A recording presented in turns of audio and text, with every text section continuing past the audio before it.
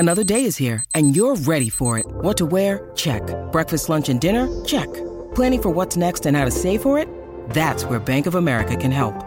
For your financial to-dos, Bank of America has experts ready to help get you closer to your goals. Get started at one of our local financial centers or 24/7 in our mobile banking app. Find a location near you at bankofamerica.com/talktous. What would you like the power to do? Mobile banking requires downloading the app and is only available for select devices. Message and data rates may apply. Bank of America N.A., member FDIC. You are listening to As a Woman, episode 109, Inclusivity with Dr. Emily Seidler. In this episode, we are talking all about what it means to be inclusive and why it is so important. Welcome to As a Woman, the podcast hosted by fertility physician Dr. Natalie Crawford to educate and empower women. Each week, learn about your health, your fertility, and how they relate to your true self. Become a part of the community fostering collaboration over competition while learning how to authentically find your voice and amplify others as a woman. Hi, friends. Welcome back to the As a Woman podcast. I am so excited for this episode. I've been really excited to have it here. So I'm having my friend, Dr. Emily Seidler. She is a reproductive endocrinologist at Boston IVF.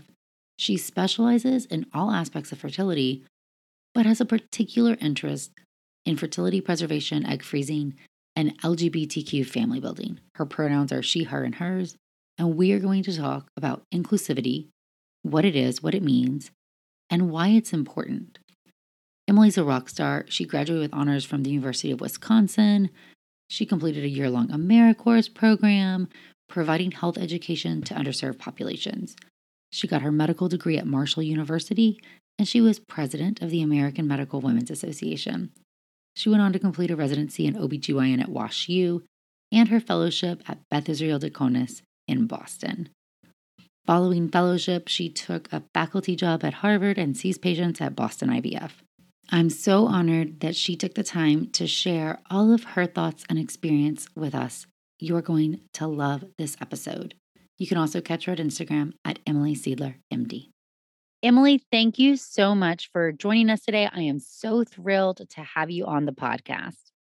Oh, thanks, Nat. I'm so excited to be here. I'd love if you would start by just telling everybody how you got into medicine, because I know most of us didn't grow up thinking that we were going to be a fertility doctor. So what is your story and your background? Yeah.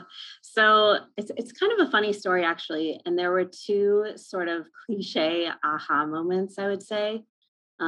So I went to college at University of Wisconsin-Madison.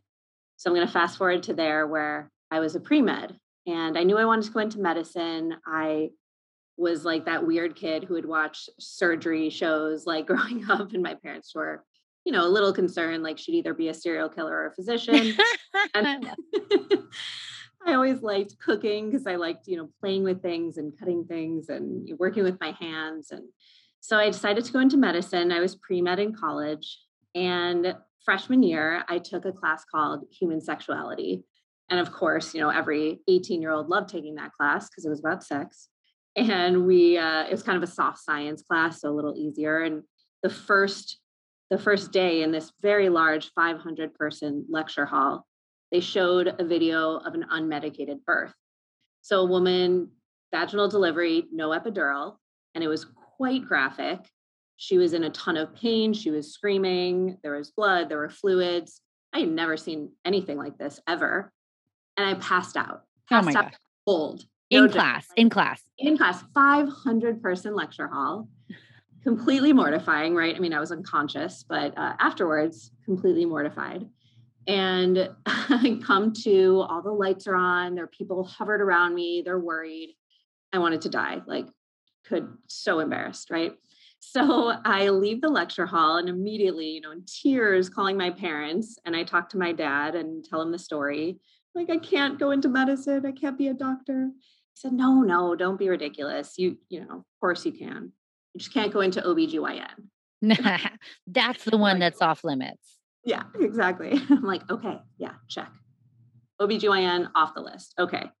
Fast forward and, I'm volunteering at a Planned Parenthood. I'm, volunteering doing Sex Out Loud, which is about safer sex, all of sort of the writings on the wall. But in the back of my head, I'm like, I can't go into OBGYN. And then I'm in medical school. And for those of you who don't know, med school is a bit about learning the foundational basics, but a lot about sort of trying on all of the different fields and seeing which one is the right fit. And so, it's funny, Nat, you, I know, started in emergency medicine and switched over to OBGYN. And I too was an emergency medicine girl and thought that's what I was going to go into. I have an uncle and a cousin who are in emergency medicine. There's actually a lot of similarities, the kind of fast pace, the Hmm. adrenaline and the excitement, working with your hands, making quick decisions. So I thought I would do emergency medicine. I briefly thought about general surgery, maybe even derm. It's kind of funny to think about the things that now would not be the right fit for you. And so I'm a third year med student and I am down in the emergency department to see a consult. And it's, like an old guy with chest pain or something. And I'm looking at the board in the emergency room. There's like a big board that has, the patient's chief complaint, their age, male, female, the bay that they're in, the location. And I'm scanning the board looking for the patient I'm supposed to be seeing. And like subconsciously, I'm like, I really only want to see this one, that one, that one. And it's all, of course, like OBGYN type patients. So I want to see the 30-year-old rule out ectopic pregnancy. I want to see the 65-year-old with postmenopausal bleeding. I want to see the 45-year-old with, heavy period. I don't really want to see the kid with a sore throat. I definitely didn't want to see the old man with the chest pain that I was there that I was supposed to be seeing. And I was like, oh crap, I have to do OBGYN. And like the background of this is also, as you know, and anyone who's in medicine, you get a lot of opinions. You get a lot of people sharing opinions they don't need to be sharing, telling you why you shouldn't do X, Y, and Z. And they say, you don't want to do OBGYN. Those women are bitches. Like the field is terrible. Your life will be horrible. Yes, people have so many opinions about OBGYN, like we're the Right? devil. Right?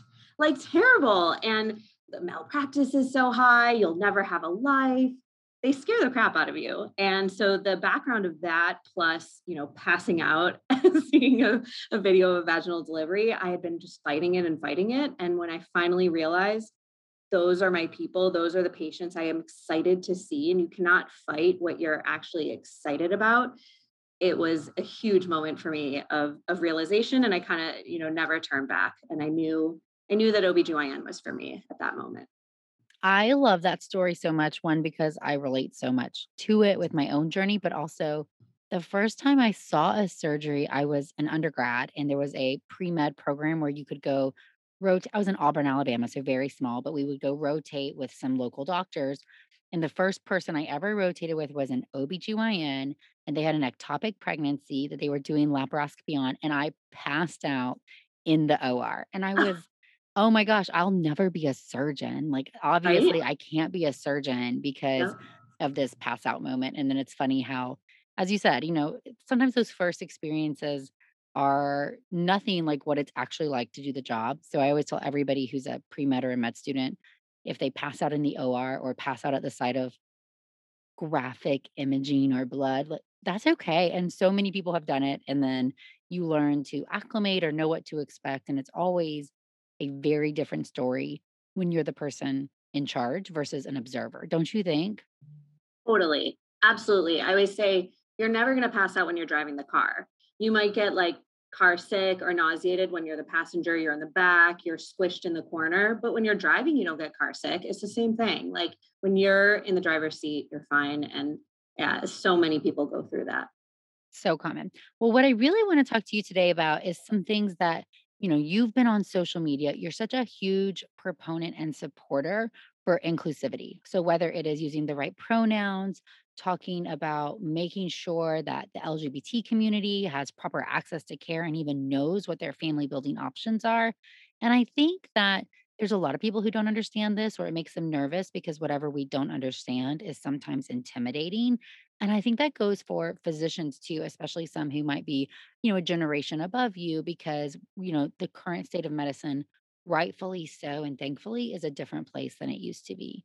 So, first of all, how did you get into this fertility preservation, family building for LGBT communities? How'd you kind of find this little special niche in our field? Yeah, it's so funny. I think, first of all, I have to credit my parents. I grew up in a household where, they are lifelong Democrats, socially progressive, and I'm so grateful for that, that I wasn't, um, sort of fed those other storylines from a young age. And so I always was around, my parents and friends and family who were charitable and who taught me, to care about people. It's really that simple, to care about other people. Um, and I think the what you said about that people do, I think, mean well and want to do the right thing is so true. And it's all about just, you know, teaching yourself and educating yourself, or being open to becoming educated from someone else, and just having your heart in the right place. It really is that simple. And now a word from one of our sponsors, Quince. The weather's getting warmer, so it's time to say goodbye to jackets and sweaters and hello to shorts and tees. I wanted to update my wardrobe for the long haul without spending a fortune, and luckily I found Quince. Now I've got a lineup of timeless pieces that keep me looking effortlessly chic year after year. The best part is that Quince items are priced 50 to 80% less than similar brands, but Quince partners directly with top factories, cutting out the cost of the middleman, passing the saving to us, and only working with factories that use safe, ethical, and responsible manufacturing practices. I personally cannot wait to wear my cute tan linen set this summer. So it's your turn to get warm weather ready with Quince. Go to quince.com/AAW for free shipping on your order and 365-day returns. That's QUINCE.com/AAW to get free shipping and 365-day returns. Quince.com/AAW. Thank you, Quince. And now a word from one of our sponsors, Apostrophe. With the temperature starting to warm up, I'm so excited the summer is around the corner and getting ready and looking forward to the summer months. But I know that when I'm outside enjoying nature, I need to pick up supplies to prepare myself for summer adventures. And if you want to get your skin glowing in time for summer, it's time for you to get started with Apostrophe, who is sponsoring this episode. Apostrophe's goal is to help you feel confident in your own skin. So whether you're dealing with breakouts, signs of aging, or acne scarring, Apostrophe will help you love the skin you're in. I personally love that you get access to an expert dermatology team, a tailored treatment plan. It's simple to sign up for your first visit, and there is no in-person appointment or trip to the pharmacy needed. We have a special deal for our audience. Get your first visit for only $5 at apostrophe.com/AAW when you use our code AAW. That's a savings of $15. This code is only available to our listeners. To get started, just go to apostrophe.com/AAW and click Get Started. Then use the code AAW at sign up and you'll get your first visit for only $5. Thank you, Apostrophe, for sponsoring this episode. And now a word from one of our sponsors, Ritual. Did you know that women were excluded from clinical research policy by federal law until 1993? But women belong in scientific research. They're essential, and Ritual knows this. I choose Ritual multivitamin every day because it is easy to take, and I know that I am getting high quality and traceable ingredients in a clean and bioavailable forms. In fact, Ritual conducted a university-led human clinical trial for their Essential for Women 18 Plus multivitamin to assess its efficacy, and the results showed increase in vitamin D levels by 43% and omega-3 DHA levels by 41% in just 12 weeks. No my shady business. Ritual's Essential for Women 18 Plus is a multivitamin that you can actually trust. Get 25% off your first month at ritual.com/AAW. Start Ritual or add Essential for Women 18 Plus to your subscription today. That's ritual.com/AAW for 25% off. Thank you, Ritual. I want to start by something that I even know from we've been trying to redo our paperwork for us. So we are taking, the regular, here's the paper you fill out, and we're making it online. So it is a smart form where you put something in, and then the questions that come depend on what you answer. And that makes a lot of sense in our field, but is technically very challenging because there's so many different combinations of situations where people can present to you and want to start a family. And in the process of this form, I realized that a large proportion of even educated people don't understand some basic terminology. And I think that that is interesting because it can confuse people. So I'm going to ask you some really basic questions for you to kind of explain through, just in case somebody is also confused. What Here's basic definitions. So I'm going to have you go through really quickly basic definitions of cis and trans. And then when we come to trans, what does it mean to be a trans man or be a trans woman? If you'll kind of go through that for people who might be too afraid or just don't even realize they don't know the answer. Yeah, absolutely. And before I do that, I want to say that I myself, identify as a cis female, and that's fine. But I also was a single woman in fellowship who wanted to freeze my eggs. And I'm super open about this. As you know, it's all over my Instagram, social media. I am very open in talking about it because I think that's so important, the transparency of, yes, I'm a physician, but I'm also an egg freezing patient. And I went through it and I know exactly what that's like. And when I, not that long ago, 4 years ago, 3 years ago, froze my eggs, the paperwork was funny to me because it talked about couple, it talked about your male partner. I'm like, what the heck, guys? Like, I'm a single woman, and I'm sure you have lots of other single women coming. And there were a lot of things about your male partner and all of that. So we've made a lot of changes since then. And it's amazing how quickly the field is changing. But as a single woman going through egg freezing, not to the same extent, certainly, but I experienced that feeling of like, wait, are you not including me when you're talking about these patients? Right. The paperwork isn't made for me? Am I not supposed to be a patient here? Am I not included in your normal patients? And you're in the field. So isn't that even more shocking in a way? And I think that, you know, that's where we really have to change and be adaptable as clinicians because medicine does change and nobody intended that paperwork that you filled out to be discriminatory in any way or make you feel bad, Totally. Yeah. but it was, right? And, it gave you that twinge. And I think that's where we have to check ourselves and say, oh, I didn't intend for that to be the outcome of this paperwork, but it was. And is that how you want to start a relationship between a physician and a patient? So I really do That's think that such a good point. yeah, we set the tone for how this relationship's gonna be from the very beginning, from the website, from how people handle you on the phone. How do they ask, "Are you single or do you have a partner?" Do they just presume you have a husband or could you have a wife? And I think that these are little things that, even as the doctor, you don't have complete control over, right? Like, you're not answering the phone. I mean, most of the time, you're not answering the phone, you're not Right. scheduling the patient, you're not asking the screening questions.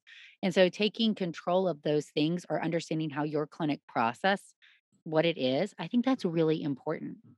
Yeah, it's huge. And exactly right, Nat. I am probably step 10 that the patient gets to as the physician. They've already talked to the new patient scheduler, maybe my admin. They've filled out paperwork, they've seen the website. I feel really lucky at my clinic at Boston IVF, and I'm in Boston, which is a pretty progressive city. So I feel very lucky. They've been so incredibly, malleable and flexible and wanting to change and adapt and not get defensive, which I think is key, and they want to be inclusive, which is so, so important.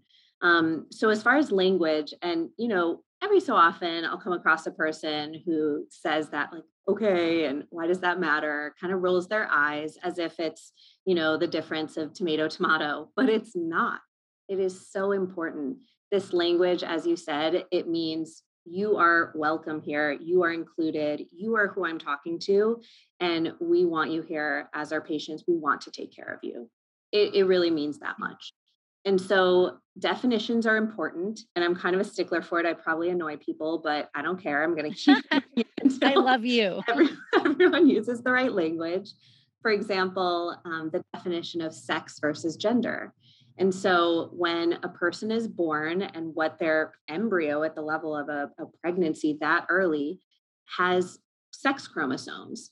And so they're either XX, which is typically what we would consider a female, or XY, which is typically what we would consider a male. And there are actually variants of that can be, a normal ongoing pregnancy as well.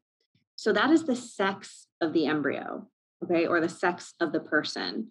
And that's even really important in my field. And it just makes me cringe. I even hear physicians sometimes say the gender of the embryo, and I'm just, And gender selection, people say, do you do gender yes, selection? Of course, we talk about gender reveals, and none of this is gender. This is all sex. And we've actually at Fora talk to our team members, not just us, but like to the nursing staff and the people who interact with patients that don't ask the patients what gender embryo, or they have, or ask, do they know the sex? Do they want to know the sex? And talk about what the difference is because even, people who are in healthcare don't understand the difference. Like you said, we have physicians saying gender selection.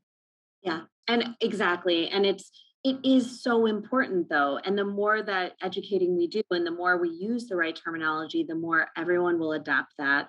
And these things really matter. The gender of someone is a social construct. It's how they see themselves. It's their identity. Do they identify with male or female or neither or both? And these things are sort of on a spectrum and are very fluid. And I certainly don't claim to be an expert in it as a cis female, but I want to learn. I'm always learning and I'm very open to it. And I think that's huge. I am the first person to just ask a patient, did I use the right terminology? Is that, if it's a transgender patient, is that what you prefer?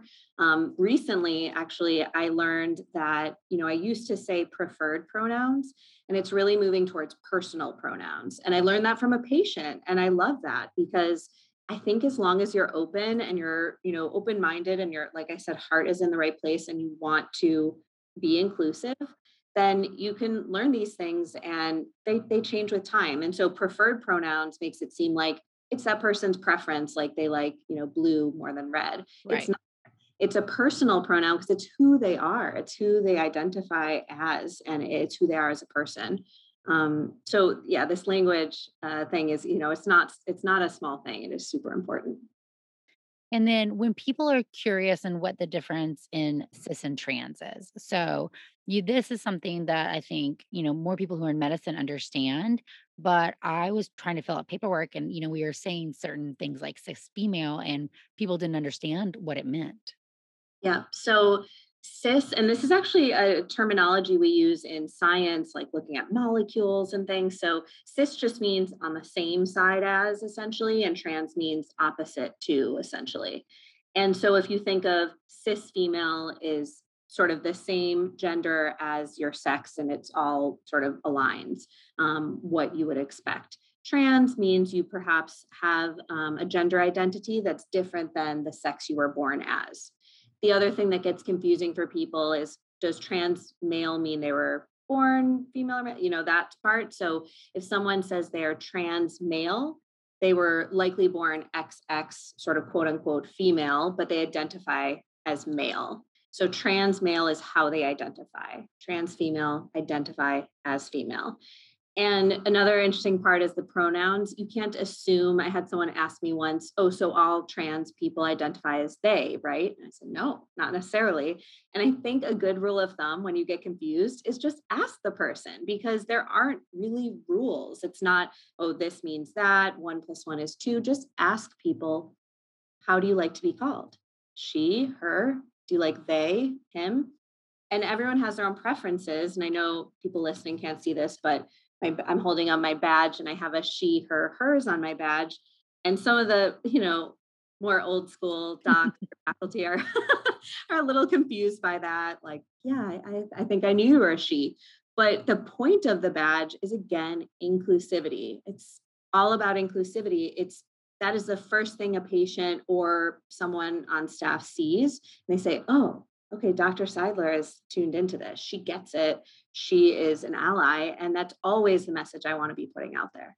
I think that's one of the most important. All this is so important, but I love that you said by showing your own pronouns, you are wearing a badge, well, in this case, an actual badge, but you are Right. telling the world that you're comfortable talking about pronouns. I want to know your pronouns. I'm okay with whatever you are, however you identify. That is welcome here and in this space. Because I've had some people say, well, I don't need to tell my pronouns because I identify as, what my sex is. It doesn't really matter. but I think it matters to the receiver. The point of sharing your pronouns isn't always for you. It's actually a message that you're sending to other people that they can share their pronouns with you and be welcome with whatever is, received. And I think that that's an important part of why we're starting to see pronouns. We have them in our EMR, but also like people are putting them in emails and in Instagram bios and Twitter Uh-huh. bios and on badges. And I think that that is really important to be an ally and show that you're an ally. Essentially, Dr. Seidler is safe. I can talk about this because one thing that we know is that our, patients who might identify differently or who are LGBT have had discrimination at various stages of their in medicine or with healthcare providers and teams. And Yeah. that sometimes makes them really hesitant to want to open up and be transparent about their goals and their life and their story. And our field is so personal. We want to know all that information. So I think opening up that conversation is so important. Oh, 100%. I mean, I could never claim to understand even a fraction of what people of marginalized groups go through. And I know it breaks my heart, but I know that medicine is not a safe place for a lot of people. And I so desperately want to change that. And any little step that we can take to be more inclusive is so important. I used to say, let's talk about alternative paths to family building, but really I've switched because they're not really alternative. They're just the path to family building. And Yes. it is Yes. what fits any person or any couple at any stage of the game, that what is going to make the most sense. And not everything always goes according to plan. Before we jump into all the different family building options, I want to touch on fertility preservation for trans people who may be in the process of transitioning or going to transition. Because one thing that I find is that a lot of people don't understand that this is something they should consider or something they may want to do, and that they may want to do it earlier just because it might be easier for their long term journey. Do you see any people who are undergoing fertility preservation if they're transgender? What's your experience? Yeah, absolutely. And they're some of my favorite patients to take care of. And typically being, an OBGYN trained, I'm more so seeing trans men. So I'm more so seeing people who are born with ovaries and uterus and are transitioning to, a male and want fertility preservation in the form of typically egg freezing. And so, in our world, egg freezing has become or is becoming, more commonplace, and we're seeing it more and more. And I think during the pandemic, I even saw it more than ever, as people are sort of thinking about their future and their family building plans. And I absolutely love what you said, Nat, that this isn't quote unquote alternative or, all of that makes it sound so, weird or something. And it's not, it's just family building comes in lots of different flavors. And this is just one of them. And so seeing patients who want egg freezing prior to potentially getting an oophorectomy or having their ovaries surgically removed as part of their sort of gender affirming treatment is really special that we can offer that now. And egg freezing has come such a long way that it's no longer experimental. It's truly a great thing to offer for, having more options in the future. I've taken care of some transgender people at this transition also. And I always tell, the different doctors in town, I don't actually manage the hormones in the transitional phase, but there Yeah. are some endocrinologists who do. But I always say, hey, have them come see me for a consult, because if they have a consult about preserving their fertility and they don't want to, great. They've been educated, they made a personal choice that suits them. Awesome.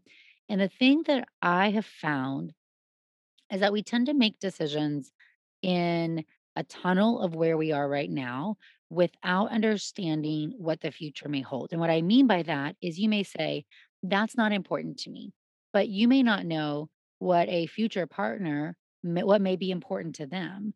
And having options open for your family building, one, keeps that door open. If that person, if you fall in love with somebody and this is very important to them and it's not to you, what that's going to be either a conflict in your relationship, or maybe your heart changes as you fall in love with this person. I think there's just the future is yet undefined. So you can make decisions for you. And I tell single women who are freezing their eggs. You can make decisions for you right now. And you may say, I'm fine not freezing my eggs, even though my AMH is low, because I'm cool with donor eggs later. But your future partner may not be cool with that. And so where does that leave you? And so by having these options, you're keeping more doors open. And specifically, it can be really expensive to add an egg donor to the mix later. And so by having your own eggs as an option in whatever that family building plan may look like can be really important. And I find that a lot of people haven't really considered that piece of the puzzle. They're looking at right now, they want to have their gender affirming surgery, they want to be done with the transitioning phase, and they're not necessarily thinking of the family that comes later. Have you found that also? Yes, absolutely. And, a lot of these people are young. I wasn't thinking much about this in, my teens or 20s. And I can totally identify with what you're talking about because a lot of people are surprised to hear this, but I don't think I want kids myself. And yet I still froze my eggs because it's all about options. You don't want to have regret later. You want to give yourself the gift of options. And I loved your egg freezing podcast with Valerie. It was fantastic. And you guys talked about when is the right time to freeze your eggs? The moment you're thinking about it. Right now. Right now. So if you're, considering that, you deserve the option and you deserve the information, like you said. So just coming for that consult, I am never going to be upset if a patient comes for a consult and doesn't get treatment. I am so happy that they were educated and given all of the possibilities and options. And you talked about, future partners, and it brought up another point, gender and sexual orientation. Also, two different things. And I kind of think of them as two different axes. So sexual orientation, meaning are you heterosexual or straight? Are you homosexual or quote unquote gay? Somewhere in the middle, bisexual, pansexual, asexual, again, very much a spectrum, and you can fall on sort of anywhere on that spectrum. And that is a different axis than gender. So you cannot presume, okay, I have a trans male in front of me, that person is going to want, this type of partner, a straight female or a gay male. Like, you cannot assume that. It can any one of those things, any combination you can see. And so having just the option of having, these gametes, these frozen eggs, it just opens up possibilities for your future family. Have you had people freeze their eggs when they've already started testosterone? Yes. And I'm so glad you asked that. We actually at Boston IVF published a paper on this. Angela Leong was the first author. She's new to Instagram. She's great. And we found that even when people had started testosterone therapy and had to stop for egg freezing, because in the past we thought, ooh, those eggs, egg quality won't be good. Their response to stimulation won't be good. And we actually found that those patients did very well and still got quite a good egg yield. And so it's absolutely still a possibility, even if that person has started testosterone therapy already. And I think that's an important message to hear for people, that it's not like oh, I've already started T, so now it's too late. You still have options open. It's still worth getting the information, thinking about your life, your goals, what's important, and making a decision. We both know, you and I, that egg freezing is not necessarily the hardest procedure to go through, but it's not easy either. You have to take shots, you have to come in for appointments, you have to have a procedure under anesthesia, takes a couple weeks, and it's expensive. So, what a trans male goes through to try to say, hey, I'm going to freeze my eggs, that is a lot different than what a trans woman may go through if we're talking about freezing sperm, right? Because I Much always, easier. it's much easier. I really always say, hey, there's almost no reason not to freeze sperm. If you have sperm, you're going to be taking hormones, you're going to be doing things that are going to cause your sperm count to be non existent. You may not want to come off that treatment in the future. We should easily get sperm and put it in the freezer, and it's just keeping an option open for you. And I think that procedure is, there's no procedure. That process is very, very fast and it's not Yeah. expensive. And so Yeah. I think that you have to, but the same thing, I've had people say, well, I didn't even know that was an option. Right. So I think Right. Which is just education. heartbreaking, right? That's such a bummer. I mean, just like patients getting cancer treatment and getting chemo or radiation, and they find out after the fact that they could have had egg freezing or at least an egg freezing consult. We hate to hear that. I mean, that's just tragic. And I feel really the exact same about someone who had their ovaries removed for gender affirming surgery and felt like they didn't have all the options presented to them, ahead of time. I haven't, but I know there have been cases of, a transgender male carrying a pregnancy. Have you had any patients like this present to you yet? I haven't personally, but I think we all are, familiar with that. Was it Time magazine like years Mhm. ago, before I think we were even in training. And it's just like such a image that's, seared in a lot of people's memories because at the time it was just so radical.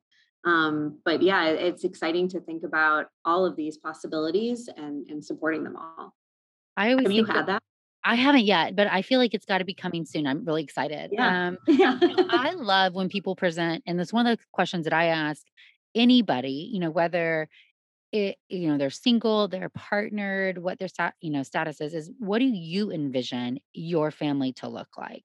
So even if we have two females and we're saying, hey, what is the perfect world to you? Because what I find is that everybody has a different vision, and maybe one person's going to do all the carrying the babies, the other person's a support partner. Maybe both people want to use their eggs, they want to share a sperm donor. And I think that it's very important and interesting. I think you said it so great earlier. Don't assume things, but ask. And so by simply saying, hey, what is your vision? What is your goal? What do you want this family to look like? And then how do we sit over here and help you? So, same thing, if you see a trans man, don't just presume, oh, well, he's transitioned, so he's not going to want to carry the baby. Maybe he does. We don't, until you ask, you Right. don't know the answers. And I think that some of this fear from doctors ask, they don't ask the wrong question or offend Right. somebody. So I don't think Totally. it's coming out of the wrong place, but then they assume things and end up being more offensive. So Right. simply saying, what do you envision? What's your perfect family look like? Those open-ended questions can give you a lot of insight into what that family is going to look like. Yeah, absolutely. And I've adopted that phrase of yours, Nat, like what is your goal? So important and applies to so many things. And when it comes to this, I joke that patients sort of are infertility patients who are attempting pregnancy and struggling through fertility treatments. Yes, of course, their goal is pregnancy, but beyond that, their goal is being heard, being listened to, feeling validated, feeling like they are part of the process, feeling like the experience they're going through is not painful, it's not scary. And of course, transgender people feel the exact same way. So, in that vein, it's not just about, okay, let's get those eggs in the freezer. It's about your experience. It's the journey getting there, and it's how did that feel, and how, what was your experience like? And so because of that, I think it's really important that we offer, certain things that maybe wouldn't be obvious for most patients you see. For example, vaginal or transvaginal or internal ultrasounds are like a mainstay of our monitoring and testing. And that may or may not be something a trans man wants or feels comfortable with. And so that's an example of something I would talk to him about at consult. Have you ever had an internal ultrasound? Have you had a PAP with a speculum placed? How do you feel about having that sort of penetration? Are you okay with that? And a lot of times they're not, and they would prefer an abdominal ultrasound. And, I've had patients say to me, I didn't even know that was an option. And that goes for other patients too, patients with a history of sexual trauma, for example. And so having these conversations, can we try to do an abdominal ultrasound? Might not get as good a look at the ovary, but we can absolutely do our best. And if that is super important to the patient, then to me, that goal is just as important as their goal of freezing their eggs. I agree with that so much, and I think that that's important is that we make the process as easy as possible for anybody who's a patient, and I always say, you can handle whatever's in front of you if you expect it, if you know what's coming and you understand the process. So if we don't walk through these are normally vaginal ultrasounds. The procedure is going to be like this. This is how it normally goes. And things that maybe seem really obvious to us don't always seem so obvious to people who the fertility clinic is a very brand new place. It seems very scary. We're talking about body parts maybe we don't always want to talk about. And I think just breaking it down into the very basics is so helpful. And I love that you brought that up. I also want to kind of wrap up here thinking about when we talk about people who are starting a family who need, donor sperm. So if we have, either a lesbian couple, a single woman who's ready to get pregnant, whatever the situation is, there's different barriers to using donor sperm. And we see this for gay men or single men too, right? And we see them much higher for men who want to become parents than women, meaning the process of getting donor sperm is typically much easier than the process of getting donor eggs and a uterus and going through that process. And I find that often people aren't prepared. So I'll give an example. I'll have a lesbian couple and they'll say, "Oh, we want to use this known friend's sperm." And the reason why is often because they think it's cheaper, right? There's this cost Right. thing. "Oh, I think it'll be cheaper. It's free. It's right there. He'll give it to us." But Yeah. really, the No. FDA has all these guidelines and processes, and we have to draw certain sets of labs and do certain screenings and see psych and see legal and all this stuff. And I always say, so I obviously am in Texas, so a very different political world than you're in. And I Yeah. always say, hey, this is a red state. And if something were to happen to you, I think that we need to think about what does your family structure look like and how do we protect it the most? And I would love to live in a world where two people who are, the same sex are married and they are the couple, and that no matter what happened, their wishes and their will would be followed. But the Yeah. reality is that we have to admit certain places are more conservative than others. So if there was a known biologically genetic father who then chose to try to come and get custody, we can't guarantee that that person wouldn't be successful if, Yeah. let's say both parents died in a car accident. These really crazy stories that we hear about. Yeah. And Exactly. that's protected with an anonymous sperm donor. That person gave up their rights, they got paid for the service. That's a completely different thing. And so I think there's some legal and ethical challenges when it comes to introducing directed or known donors into this relationship that people don't always think about until you start talking about big picture goals. Have you found that No, also? it's so true, and it was not intuitive to me in training until I started practice, where these nuances really come into the picture. So I've had lesbian couples come saying they have a friend, they want to use the sperm, and immediately I say, I absolutely will work with you to do this if this is what you want, but I want to tell you it's not what you think it is. You think it's faster and cheaper, and it's actually much longer and way more expensive. So they have to quarantine sperm for usually at least 6 months, do FDA testing. They have to pay for all of that testing. They have to pay for storage of the sperm during quarantine. They typically have to pay for multiple psychosocial counseling and legal fees for that parentage part that you're talking about, to say, we are the intended parents. This is just the donor of the sperm, it's just DNA, as I like to say. So using getting, just that DNA, not the parent, from an anonymous bank is just much cleaner, safer in a lot of ways. And I think we've seen sort of an uptick in this. I've had patients recently. Again, I think the pandemic has really pushed people to deeply consider their goals, their family, and say, hey, maybe this is as good a time as ever. I'm working from home. Let's do this. And kind of maybe has moved up their family building plans. And I've had many patients say that they've looked at, donor sperm in a bank and they're just flying off the shelves. They'll find a donor they're interested in. We're looking at the genetics to make sure everything is compatible, and they're gone by the end of the week or something. So we're definitely, I think, seeing this, and I for one am just happy to see that this is becoming so much more commonplace. But certainly we have some work to do still. Okay, last question.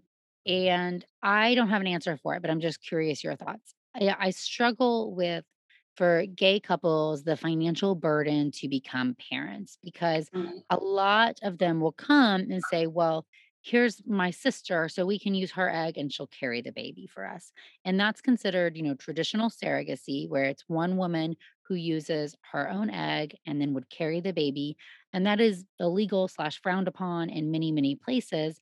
And the Mm. reason is some of those ethical and, legal issues that we talked about. So our gay couples have to get, and our single men have to find an egg donor, and they have to find somebody to carry the baby. And I always say, if you have a friend slash family member who's willing to contribute in one way or another, get them to carry the baby and get an egg donor from, a bank or an agency or a fresh program or whatever, that will be a 100%. more cost effective way. That's often the opposite of what they might think because they'll be like, well, this is, my sister, so it's the genetics. And if there is a genetic importance, we can totally understand that. But gestational carriers are expensive, whether you're going through this because you're a single man or a gay couple, or if you're, just patients or a woman whose uterus is not receiving embryos or you can't carry a baby, you've had your uterus taken out or whatever, gestational carriers are extremely expensive. And that's a Mm. huge barrier to care. Have you found that people kind of come in sometimes not understanding the entire process? And do you have any, I don't know how to get that process cheaper. I just don't see it in the current world. Kind of what's your thoughts on that? Yeah. Oh my gosh. And, this is part of why inclusivity is so important to me. I absolutely love and adore the field that I'm in, reproductive endocrinology. But it kind of irked me a little because it always felt a little less like altruistic than other fields in medicine. And I hated the idea that someone's family building plans would hinge on how much money they had to spend on it or didn't have. And that has always really bothered me. And so, advocacy is so important. Groups like Resolve and Resolve New England that we work with to, go to the state house, talk to get legislation changed and talk to members of the House and Senate is just so incredibly important because just being here and talking to patients about costs is important, but affecting change on a larger level is really what matters, changing policy. And all of these things should be covered by insurance and every insurance. And it shouldn't just be in Massachusetts where I am so happy to practice because it's a mandated state. It should be federal. It should be everywhere in this country and really in the world. But we have a long way to go, claiming we're such a developed nation and yet still not having coverage for, things like infertility or same-sex family building or family building in any flavor it comes in.